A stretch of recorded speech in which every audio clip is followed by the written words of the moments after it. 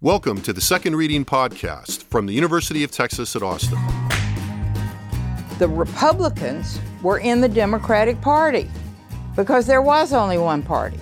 So I tell people on a regular basis, there is still a land of opportunity in America.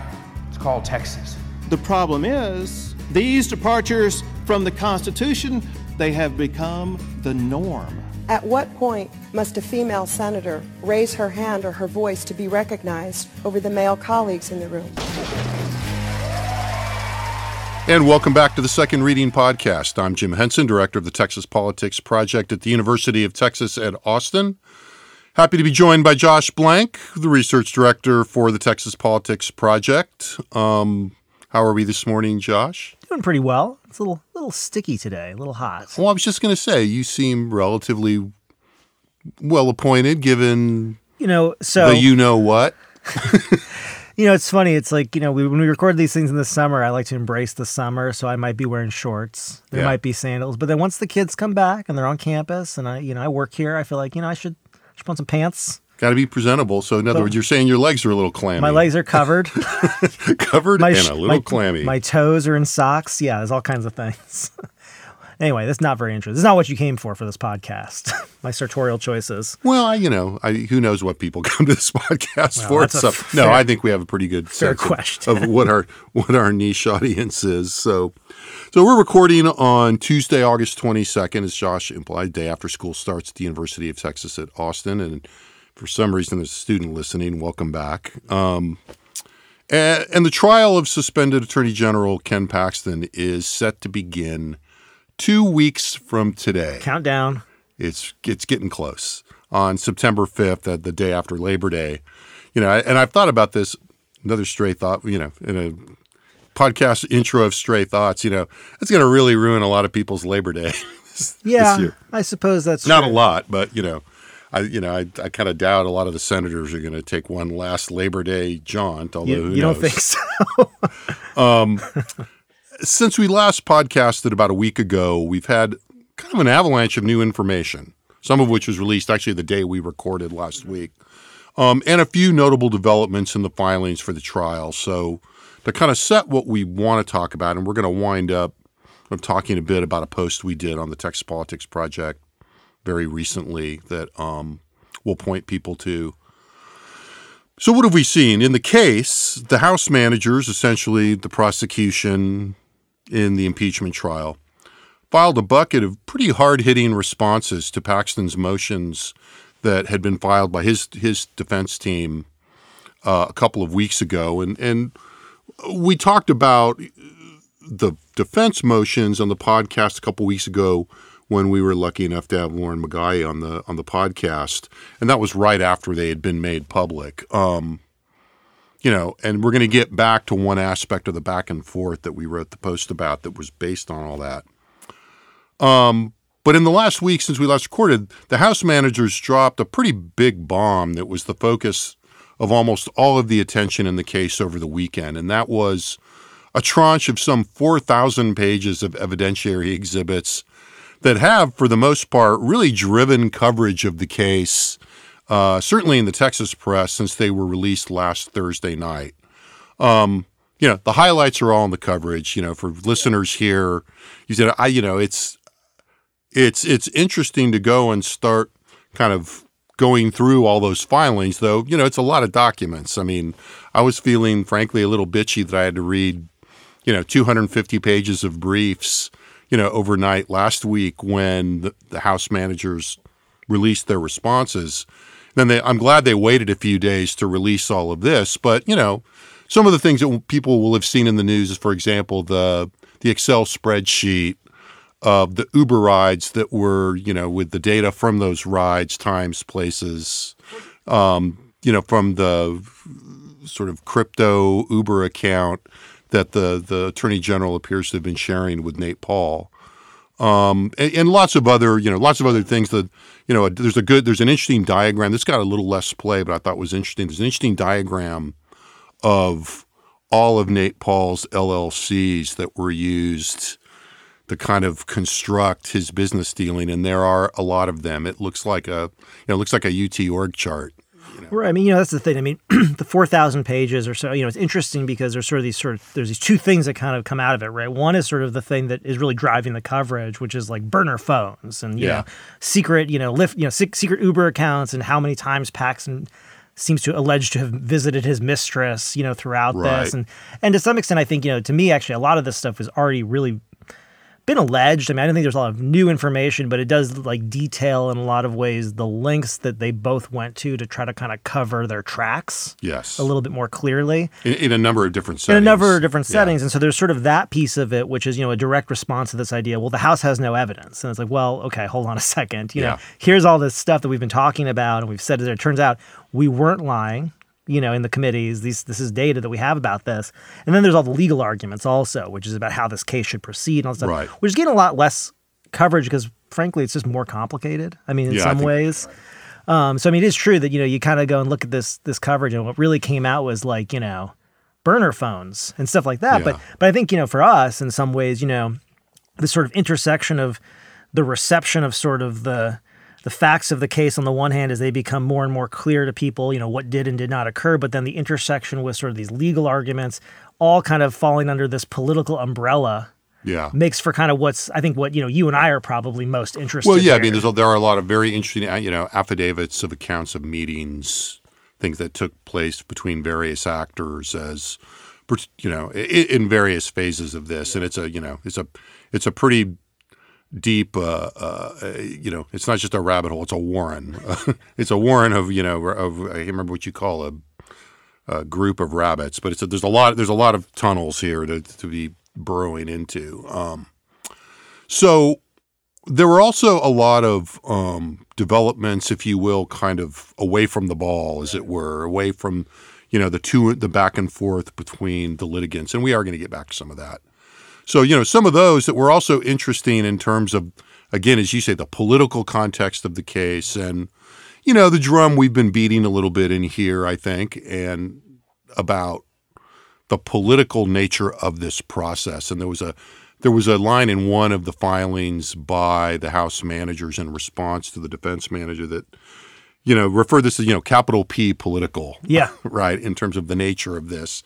Now, that was a little bit of a play on the Federalist Papers, but, be that as it may, I like the point. So, but some of these developments. So, late last week, Lieutenant Governor Patrick appointed Mark Brown, who had served as a judge on the 14th Court of Appeals in the middle of the decade, had done a lot of legal work, pretty much a known Republican, I think it's fair to say, more or less, had appointed Brown to serve as his legal counsel in the trial. And people remember that the rules allow since he helped write the rules, invite the lieutenant governor to hire somebody to serve his legal counsel as he presides over the trial. And there's some precedent for this in past impeachments.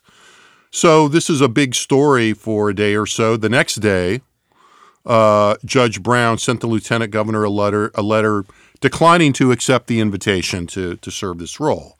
It's been reported that Patrick's staff met with Brown, presumably as part of a vetting process. I think it's not too much of a reach to think that, to discuss what, I think a Tribune, or actually it was a Dallas Morning News story, I believe, quoting the letter from Brown, to discuss any political activities and relationships to the participants in, quote unquote, in l'affaire Paxton. Brown said he had no recollection of any matters, I think, at that time, but apparently on Saturday he, quote unquote, remembered that he and his wife had contributed $250 to the Eva Guzman campaign in November 2021 during her unsuccessful primary challenge to then incumbent A.G. Paxton. Right. Critics were skeptical, on both sides about what was going on here. But it appears that Lieutenant Governor Patrick is still searching for an advisor now. I mean, I was thinking, I wonder what Wallace Jefferson is up to, but my guess is Wallace Jefferson probably gave more than $250. I don't know. We need to do some due diligence on that. That's disqualifying. I mean, so we'll have to look. So then also in another, development kind of, in the broader halo of the trial, Paxton's main, or at least most visible lawyer, the sort of increasingly well-known Tony Busby, announced that he's going to run for a Houston City Council seat. Now, Busby previously ran for mayor against Sylvester Turner and lost. And this, of course, has drawn all kinds of discussion about how Busby might implicitly or explicitly use the trial as more of a forum than he already has for his public profiling with his political ambition in Houston. I think that's like the clear and obvious sort of question to read, although there is part of me when reading that was sort of thinking to myself about what kind of, potential latitude he might give himself or claim as a candidate. Because, in the context of the gag order going on in the trial right now, yes, that exists. But there's also, a First Amendment protection, especially for political speech. So as an actual active, candidate for office, and again, look, I'm not trying to say I know what Tony Busby is thinking, because that's impossible for me to know. Right. But it does, and I do think, whatever, he's as sincerely as he's running for anything, he's running for the seat, sure. But I do think it's kind of interesting. He's in this position where on the one hand, he's dealing with one of the biggest sort of political dramas, of the state in real time, and at the same time, he's going to be running for office where presumably, he's still not supposed to talk about any of what he's doing over here, where he's actually going to be known. So it's kind of, it's just an interesting sort of, the dynamic there is very curious. Very interesting for those, I can't remember what place it is, but he's running for a council seat, kind of West University, River Oaks, I think, or West University, I think. And I'll leave the details of that to the Houston people. So, step back from all this. If you're keeping score at home, Tony Busby will be defending Ken Paxton while running for a Houston City Council seat. And while it's been a story, seems okay. Nobody's saying, hey, you can't do that or you shouldn't do that. Or, I'm sure there's some people saying he shouldn't, but nobody in the process. It doesn't seem to be changing what's happening. Right. So that's okay. Busby running for... Ken Paxton's campaign owes Lieutenant Governor and presiding officer of the trial, Dan Patrick's campaign, $125,000 from a campaign loan. These things happen, in the course of campaign. That's okay. No problem. Senator Angela Paxton's campaign owes the defendant's campaign, that is, suspended Attorney General Paxton, who is her husband, $600,000, also a campaign loan.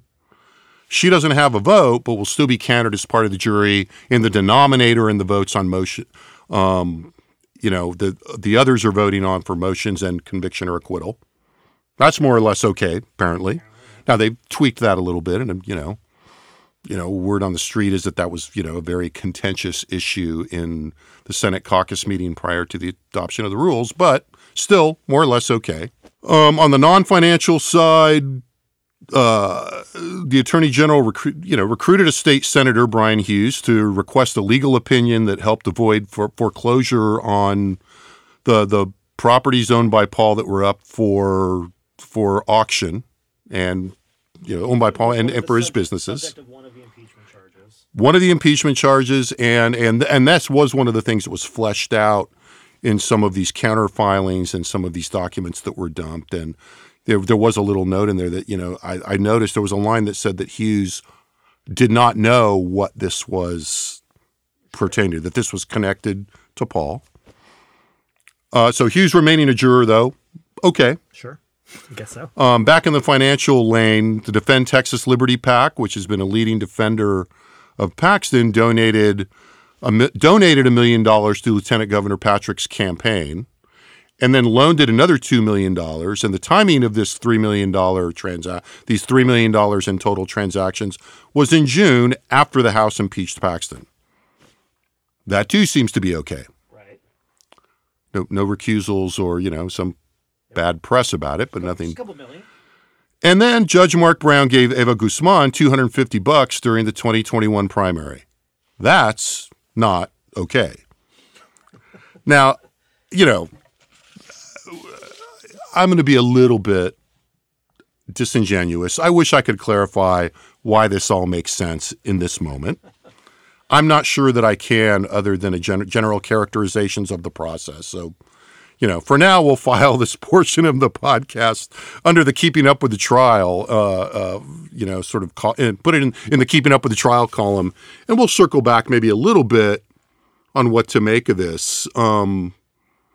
But, you and I have talked about this a lot, and it's the subject and it's also a legal subject now of the filings that, it's important to keep in mind this is not your normal, I don't even want to say normal, it's not a legal trial per se. Yeah, I mean, I think the way you laid that out, it really, for anyone who is sort of, whether they're part of the process or just watching the process, who wants to say, okay, what ideal type is this? What is this and how? I mean, I think what's been going on a lot is this idea, well, this is a criminal proceeding and here's the way that it's deviating. This is mostly what's coming out of from Paxton's camp, is saying this is a criminal proceeding and therefore it needs to meet all these thresholds and benchmarks. But I think what you just laid out is a really clear point here, which is, this is not a normal trial, right? All of the participants, the defendant, the prosecution, the judge, and the jury have connections to each other because they're all responsible to the same people, both voters and donors and each other in a lot of cases, right? And so, to complain or to pretend otherwise or to ask for a process that should look certain, it's just that doesn't exist here. All of those sort of baseline assumptions about how this process works, a dispassionate judge who has no connection to the case, jurors who are a juror of your peers, which I mean, maybe these are jurors of his peers, I suppose, but who have no prejudice. That's the thing that's actually closest. Yeah, it's the closest, but in a much narrower sense than we're used to it. But also an unbiased jury of your peers, right? I mean, this is just not something that exists. But I think there's another way to look at this too, which I think is important, because there's a lot of sort of, rock throwing from the cheap seats or whatever, which is that to say, there's no simple rule or code of conduct that's going to somehow make this work in a way that's going to look like a jury trial that doesn't disqualify half or more of the participants, or just basically acquits Paxton and says, hey, we can't deal with this because we're all so, entangled in it. Yeah. And I mean, I guess I want to, underline a couple points out of that. One is, as we've gotten closer to the trial, and we're going through the pre-trial motions and all of this, it is becoming clear that observation in terms of the contention between the two sides, is taking on kind of a political, or not political, it's taking on a political, but it's also taking on, it's mapping on to the adversarial roles of the two parties in an interesting way. In that, if you do go through and you read all those motions, as you kind of referred to, Paxton's defense is trying to get for their client the most robust protections that exist given the Texas and federal constitutions in the criminal justice system and in the judicial process. Understandable. A large part of the response to those motions by the House managers and their lawyers was to say, yeah, that's not what this is. Right, which is kind of the point we've been making all along. But, I guess the point I'm making is we've been making that point for a while, but in a very different kind of context. And I just do want to flag that when you make that point now, I think we've had the luxury a little bit of making it from, you said the cheap seats, and if I was going to be really beat us up about it, I'd say that. But, from a different perspective, right? And now these arguments are really entering into the adversarial process in a way that, I suppose I should have anticipated, but I hadn't really thought through that this would be so front and center. I mean, one of the filings in particular, goes to the well. I was on a panel with some academics for a Tribune event a couple of months ago, and we were joking about they take away our political scientist cards if we didn't mention the Federalist Papers. Well, Federalist Papers loomed pretty large, and the recourse to the understanding of the political nature of the process in the Constitution and in the Federalist Papers looms very large in all this, and was a big part of at least one of the pleadings. Yeah, and I think the thing that I want to take away from this, I mean, you and I, what I think, at least I pride myself on in a lot of ways in terms of, what I can contribute here. And I think what we do a lot of contributing is sort of trying to provide context and sort out these sort of different signals that are flowing around and try to make sense of it. And, I think to your point, you kind of said before, you'd like to clarify, but, and it's like, this is not something where you can easily kind of line up the arguments on one side, line up the other, and say, well, these guys are arguing this, and these guys are arguing that, and therefore this is where it's not like that. I mean, this is such a complicated space, and part of it is the quasi-judicial, quasi-political nature of it means that, you have, in some sense, one side making a set of arguments under one set of circumstances while making another set of arguments in another set of circumstances. And in some way, you kind of combine them together and say, well, those don't go together. So, for example, the idea here is, to your point, and I think, look, this is, there's no judgment here. I think this is what you imagine in any sort of judicial process in the U.S. is a very, well-defended, well-prosecuted adversarial system. They, Paxton's lawyers should mount every possible argument that is available to them to help their client, just as, the House impeachment managers and their lawyers should, basically try to get the best and most favorable set of circumstances for their case. That's just what is going on right now. It's not common. Yeah. I think for outsiders to watch this, even in the judicial system, like under a regular set of, unless you're a regular watcher of Law and Order, the classic. The classic Law and Order. Yeah, maybe the classic. But even though I don't think the classic Law and Order is like, okay, pretrial motion phase, And so, on the one hand, you have this idea that, they're saying, well, this is a criminal trial, this is what it should look like. He shouldn't have to be cross-examined. There's all these sort of pieces. And on the other hand, they're also kind of making this argument, Paxton's lawyers, that like, look, the voters already forgave him. Right? There's this other side of this, which is say, as a political matter, this is settled, actually. And that's actually another big part of this. And so it's kind of interesting in some sense. So, and I'm not saying that as a ding against them, because what I'm actually said before that was like they should pursue every avenue and argument. But if it doesn't seem like there's a lot of consistency within. Yeah. Well, I think part of the issue here is that,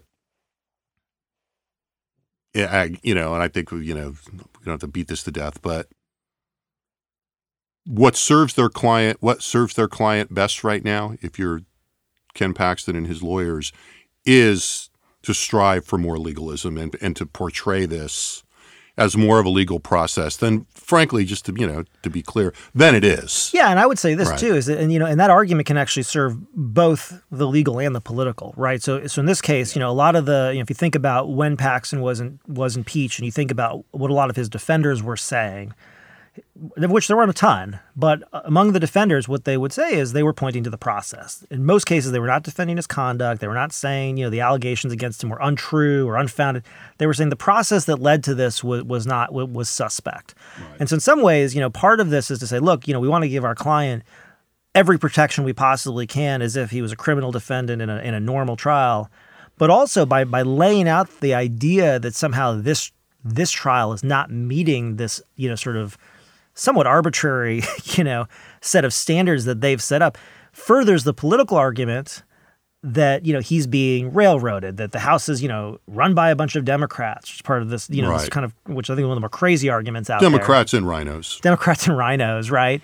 And that therefore, ultimately, but that pressure, I think the goal in some ways is for that pressure to get back around to the jurors so that they hear from their voters, well, this process is messed up. Well, yeah, and that raises the point that we've talked about a bit, that,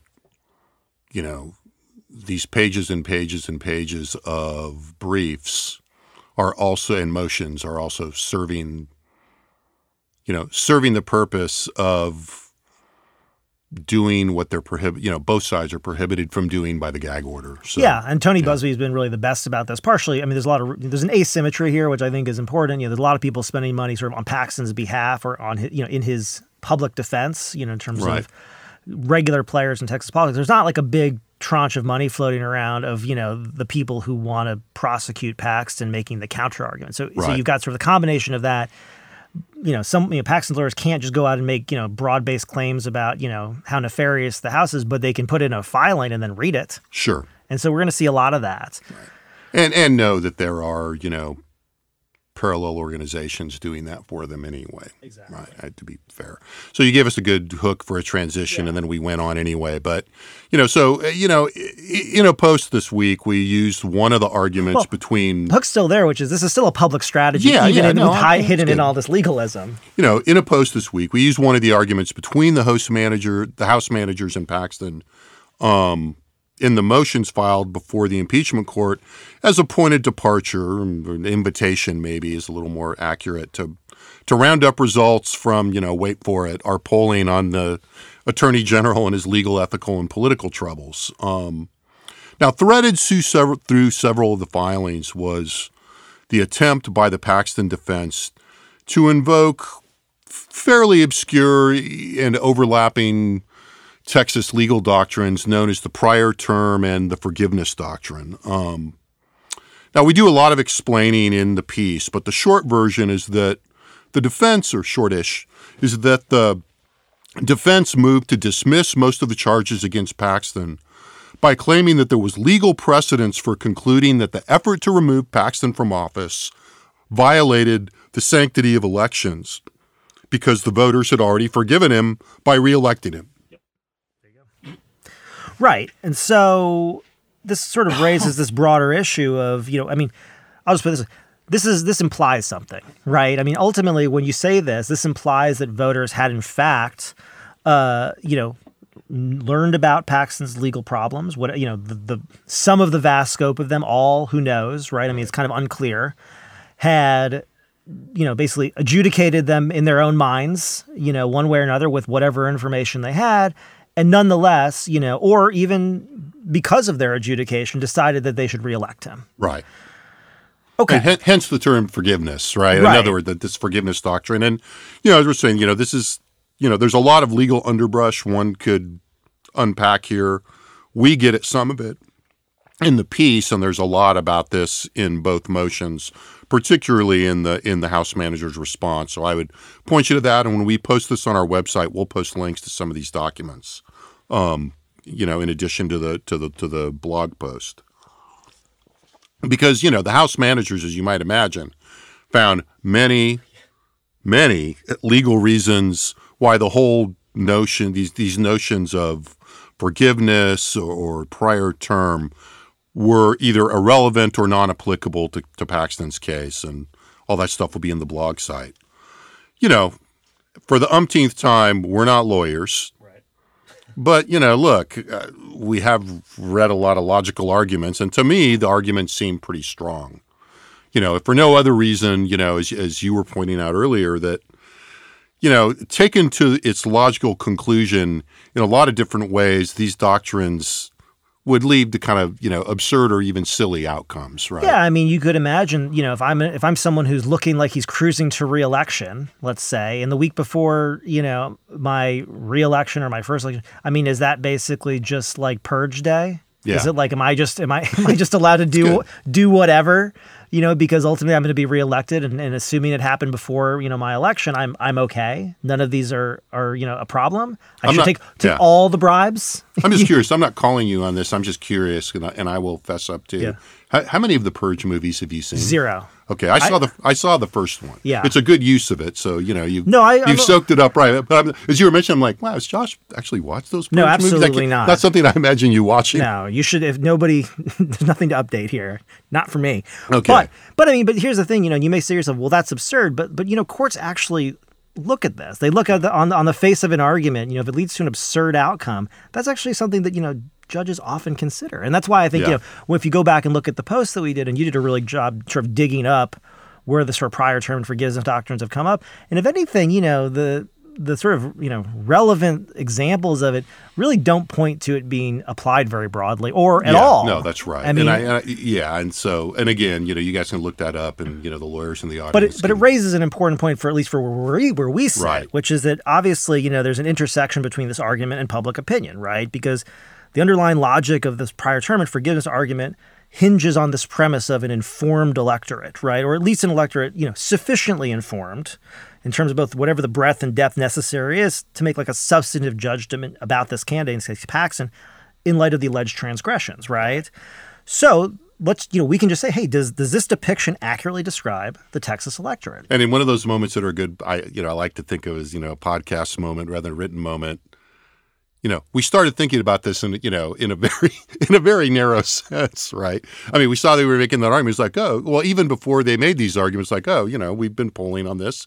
We've got data about what the public knows. And then all of a sudden it became, almost, dispositive or, relevant to the arguments being made. Right. So we've asked 4 times going back to 2016 and as recently as June of this year, how much voters had heard in the news about the legal problems of Attorney General Ken Paxton. That's it. We're not even saying, we're not looking for specifics. We're not even asking people, about, do you know about, have you heard of Nate Paul? Have you heard about his security fraud charges? Yeah. Have you heard of, no, we're just saying, Have you heard about this in the news, right? Is this something that is, ringing a bell for you? Have you heard the guy's problems? And often, we ask this usually in the context of a bunch of other things too, just to kind of see, just in terms of things that are going on to see what people are paying attention to and what they're not. And that's sort of the question here is, are people paying attention to this? So prior to June 2023, because June 2023 comes after he was impeached, right? No more than 20% of Texas voters, so 1 in 5, said that they had heard a lot about Paxton's legal issues. After impeachment, it only went up to 31%. So first and foremost, there's no sense in the data that the public has really heard a lot about this, right? Because I know some people might say, especially if you're listening to this podcast, you're going to say, but this has been going on forever, surely. And it's like, this is where we let you know. Most voters are generally pretty uninformed. Sorry, it's just a fact. We ask what we do. There's a lot of ways we could go into this. We don't need to go into the details of this right now. We can do that on a different podcast. But generally speaking, most voters' knowledge of things is pretty surface level and does not include a lot of breadth, right? And this is just one of those things that really, has not penetrated the public, at least according to the data. So nearly half of voters in each survey prior to his impeachment said that they had heard either not very much or nothing at all. So we can say, again, the specific numbers don't really matter here, actually. I mean, the main point is about half of the electorate has consistently said they don't know anything about this. They haven't heard anything about it. It's not aware. So, I mean, just on its face, this idea of an informed electorate on this issue that's rendered judgment and forgiveness seems a little bit of a stretch. Yeah, and in the way that people can, say, well, maybe you're saying this is half empty rather than half full. I mean, over time, more people did, fewer people said that they had not heard a lot, but it was still a lot of people, right? I mean, in other words, if you go all the way back to October 2016, more than half, 55% said that they had heard not very much or nothing at all. Right. Now, that does go down, but 6 years later, right? It's 42%. To only 40, even to April, to 44 and then 42%. And, in October of 2022. So, yes, for the skeptics, it was soaking in some to more people, but not very much. And I think October 22 is an important point here. That was the eve of the election. We think of that as our pre-election poll. So the idea, again, that, when voters were reelecting Ken Paxton, they knew about this. Well, I got to be honest, the data says no. Right. That is definitely, there's nothing here that supports that. The other problem, and there's more in the data that actually sort of counters this idea of an informed electorate, an electorate that had rendered, basically a positive judgment on Paxton despite this. So it also appears, looking at the data, that the more informed a voter was about Paxton's legal problems, all else equal, the more likely they are to say that the House was justified in impeaching Ken Paxton. So when we look at the June 2023 polls after impeachment, so we asked both how much they'd heard about his legal problems, and then later in the survey we asked, do you think the House was justified in impeaching him? And even though this is obvious, it's worth, I think, underlining after the impeachment and after the election. Right. So exactly. So again, still low levels of knowledge. But when we look at this, we find among people who said they have heard not very much about Paxton's legal problems, 29% thought the House was justified in impeaching him, 10% thought they weren't, 61% didn't have an opinion. Great. They shouldn't, right? They don't know about it. Again, to the point here, that's actually a big number. Although among those who said that they'd heard some about it, the share saying that the House was justified in impeaching him went from 29% to 52%. Among those who said they'd heard a lot, the share saying the impeachment was justified jumped to 74%.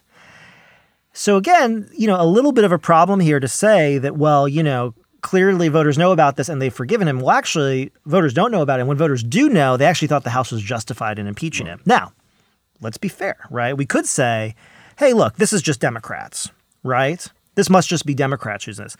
And this would be partially true in the sense that Democrats have been paying more attention to Ken Paxton's legal problems and have Republicans throughout. Now, take a step further in that argument, though, given that Democrats are not voting for Ken Paxton and the idea is that voters forgave Ken Paxton and then reelected him to office. Well, look, Ken Paxton's reelection to office relied predominantly on the votes of Republican voters. I don't think that's a controversial statement. And Republican voters were paying the least attention to this. Okay. At the same time, though, even among Paxton's core supporters, these Republicans, the poll found GOP voters were split on Paxton's impeachment. So overall, 31% thought the House was justified, 30% thought it wasn't justified. And this split held regardless of knowledge. So it wasn't as though the more informed Republican voters said, no, the impeachment wasn't justified. Among those who had heard some about Ken Paxton's legal problems, 34% thought the House was justified, 31% thought it was not justified. This is among Republicans. Among Republicans who say they had heard a lot, again, a minority of Republicans, about Ken Paxton's impeachment, 42% said it was justified, 47% said it was not justified. So at best, the best interpretation you can have is among Paxton's core supporters who returned him to office, most had not heard about his impeachment or has not heard about his legal problems. When asked about his impeachment, they were split on his justification. And even those who had heard a lot about it still split. So the underlying data here, there's a couple takeaways, right? So the first takeaway is, the data does not support this premise that the electorate was informed when reelecting Paxton. I think that's a full stop. And even now, most voters are just starting to pay attention. Right. Second, Republicans have not expressed forgiveness in the here and now, and in fact look to be, split down the middle, really, in their response to the House's impeachment. And the third takeaway is when voters do express awareness of Paxton's, alleged transgressions, they do appear all else equal, less likely to be forgiving at this point. Right. So, it casts some doubt in two key dimensions on this notion of the forgiveness doctrine, right? Because, on one hand, as we've said, people didn't know that much. Right.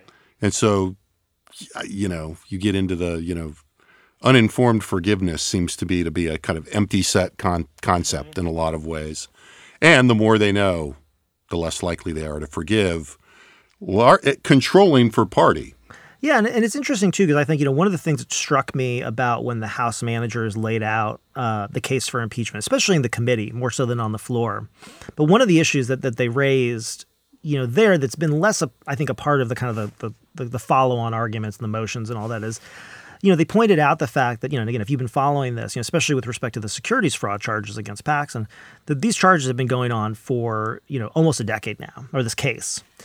And, that was by design in terms of the defense that Paxton had mounted. And, again, we're not going to go into this. Lauren would be a great person to bring back to, maybe you guys talked about this, but in terms of all of the wrangling that went on about where the case should take place, who is getting paid what and how, and all of this essentially delayed adjudication of this, right? And, in some ways what the House, what the House managers said when they were laying this out is, look, to the extent that this has not been adjudicated by a court of law, the voters have not been given an opportunity to actually evaluate all of these issues. And if that's going to continue to go on, this is where we kind of have to step in. Because ultimately, in some ways they were almost saying, look, had Paxton just gone to trial on securities fraud and whatever happened, they convict him, they let him off, and then the voters go and reelect him, okay, fine, hands up, fair enough, right? But in this case, because, essentially of this sort of the legal strategy, which is very common of just delaying these things out and drawing them out and trying to bleed out the other side for as long as you can, actually, this has not been adjudicated in public. And one of the points I think is that, we made in the piece I think is important. And technically, you're presumed innocent. I mean, Paxton in a real court of law, right? Not... Well, a court of law, which this is not. Yeah, but in an actual court of law where these securities fraud charges are going out, currently Ken Paxton is presumed innocent. But absent, sort of any actual case, adjudication of it, a decision by a judge or a jury or whoever is going to ultimately decide that, what essentially, Paxton's defense is saying is, even though nobody's actually adjudicated these issues in a serious sort of legal way in an actual criminal court or a civil court or whatever, we're saying that the voters have, in fact, actually adjudicated all of this in their minds, have come to a determination that Paxton is fine, and have voted him, into office.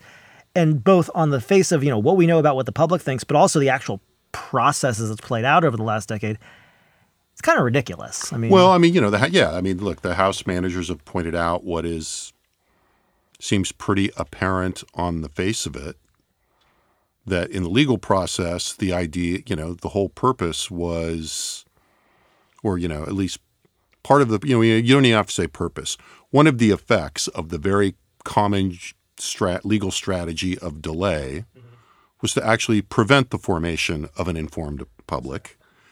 That was also part of the strategy of, the House managers will argue, and does seem to be, the point of much of the evidence that was, dumped last week, that a similar attempt in terms, from the perspective of thinking about what the electorate knows was made to prevent public knowledge of several aspects of his relationship with Nate Paul. Mm-hmm.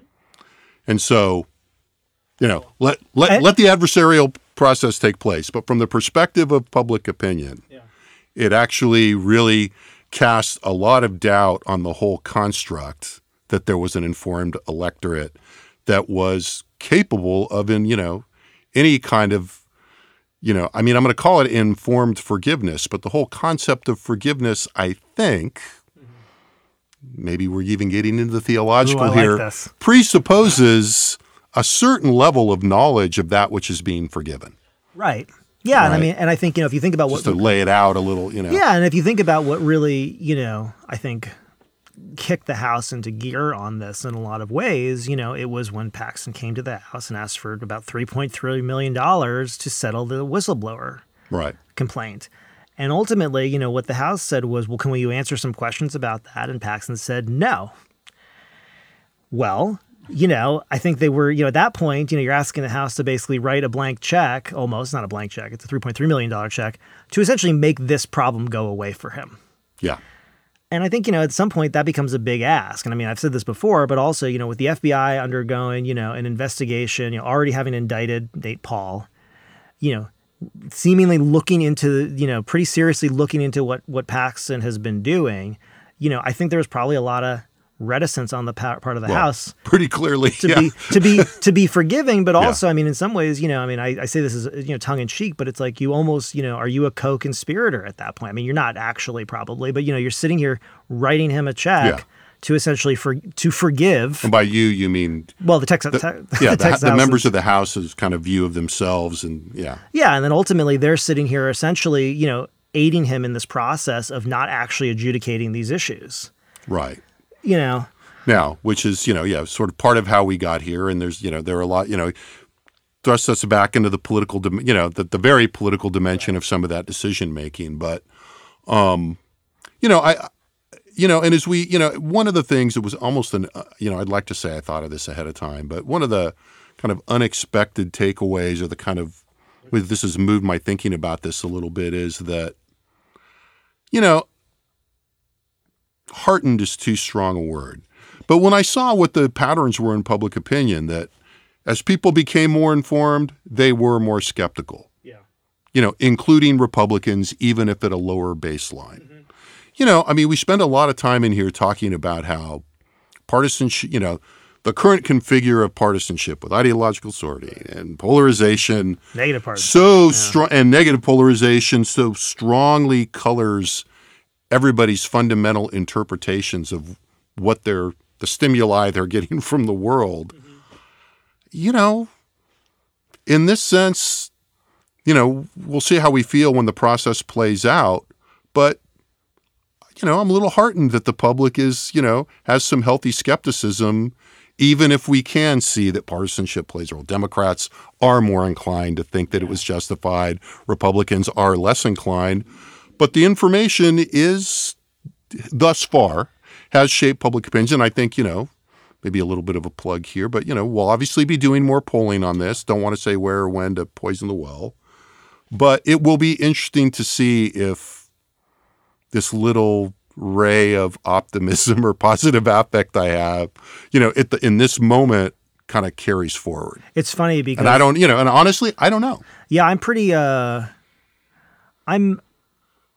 I hold a certain amount of skepticism here, and I think part of it is something I mentioned before about the asymmetry in the information environment. I think, the distance that we've had between the impeachment and what will eventually be the trial, sort of the tactical and totally understandable aggressiveness on the part of Paxton's defense to try to paint a picture of essentially, just funny enough, like a more or less corrupt House and an unfair process. They are going directly to voters with that.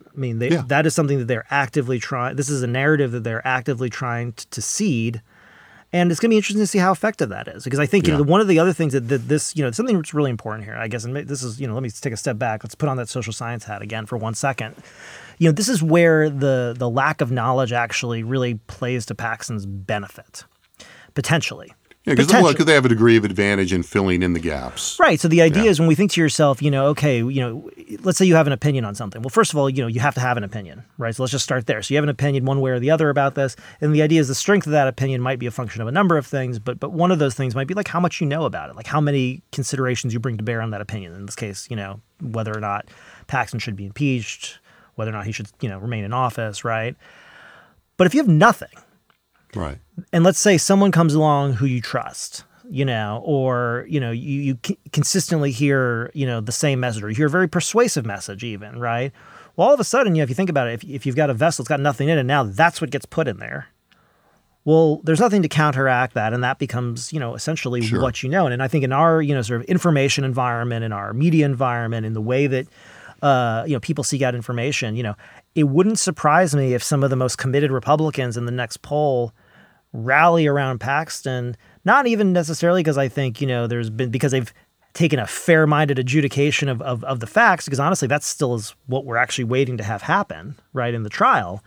But waiting to see if it will happen. Yeah. But because, what they've heard is something that they got through, a campaign appeal, some kind of email from, some allied group. Right. Maybe some coverage they picked up of, Tony Busby on AM radio talking about, the kangaroo court, and that reading from his briefs, know. And so I think, we're at a little bit of a, an interesting kind of pregnant moment. I don't know what's going to happen next in terms of the way the post comes. And the thing is, I think it matters, because this is a political process, I think it matters pretty dramatically. I mean, the fact that, after the House impeached the Attorney General, we saw a split among Republicans.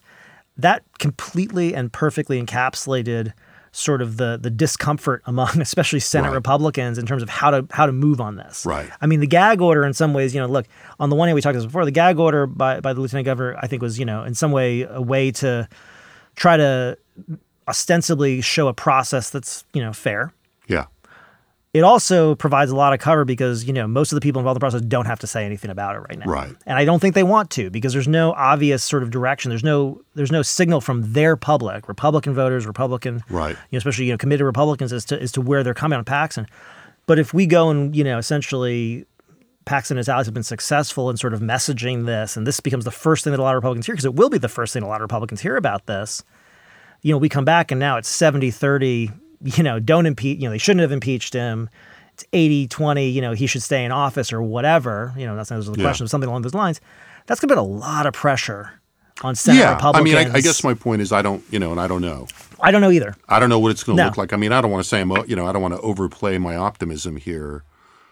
But, I would not have been surprised in our June poll had we asked about this and Republicans had been if we had already gotten those numbers that you were just talking about. No, totally. Right. I mean, that's the thing. So that's kind of, from our seats, that's what I'm watching. That's what I want to see what happens, because I think that is really going to color the calculations that the people in the process are making, dramatically. And we're up to the point at which, that part of this game is over. There's a little bit of the, we need to wind up soon. But I mean, I think one of the things that we're seeing, it's an interesting aspect of this, is that for all that we've talked in the last decade about the importance of factional conflict inside the Republican Party as a driver of politics in the state, in the context of, waning, put it mildly, Democratic influence in the public debate.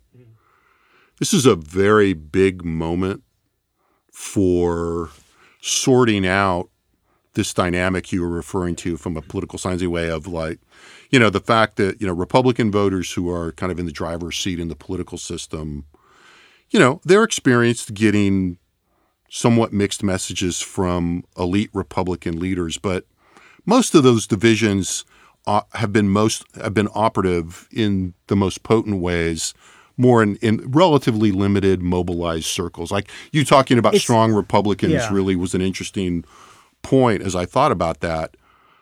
But, you know, this is going to be a very, very high visibility fight, really most among Republicans. Yeah, I mean, I think, you know, the idea is... And how those signals sort themselves out is going to be very interesting, and whose signals, you know, wind up getting through more powerfully, you know, and interacting with predispositions about public corruption. And yeah, and I mean, and the thing is, you know, when we talk about, you know, Republican coalitional, factional politics or whatever, usually we're talking more about how high the volume's got to be. Right. Not different channels. Yeah. And this is just different, right? So the idea here is, you know, again, normally, you know, to the extent that, you know, just we talk about this all the time, but to the extent that sort of the far right, most committed, you know, grassroots, primary voters, however you want to describe them, Republicans, you know, to the extent that mobilizing those people against more center-right, you know, tendencies in the Republican coalition has been one about degree. Well, they didn't do enough on abortion. They didn't do enough to, you know, secure gun rights. They didn't do enough to secure the border, but they were doing stuff all the time, right?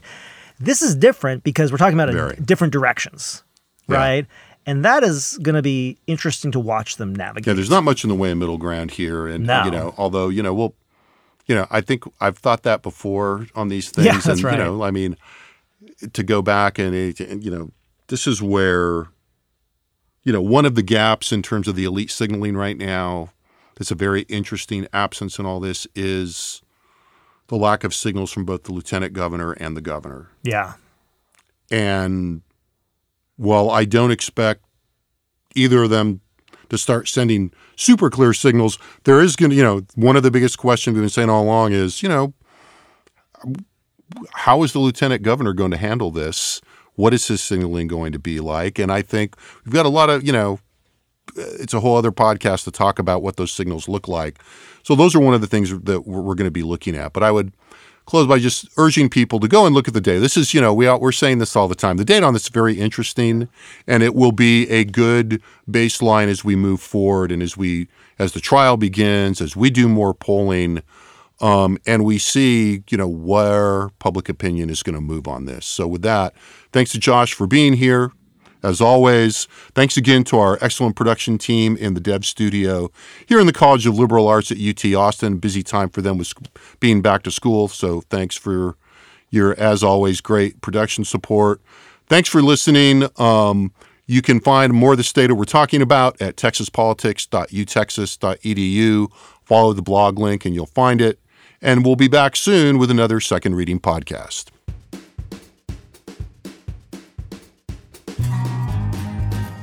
The Second Reading Podcast is a production of the Texas Politics Project at the University of Texas at Austin.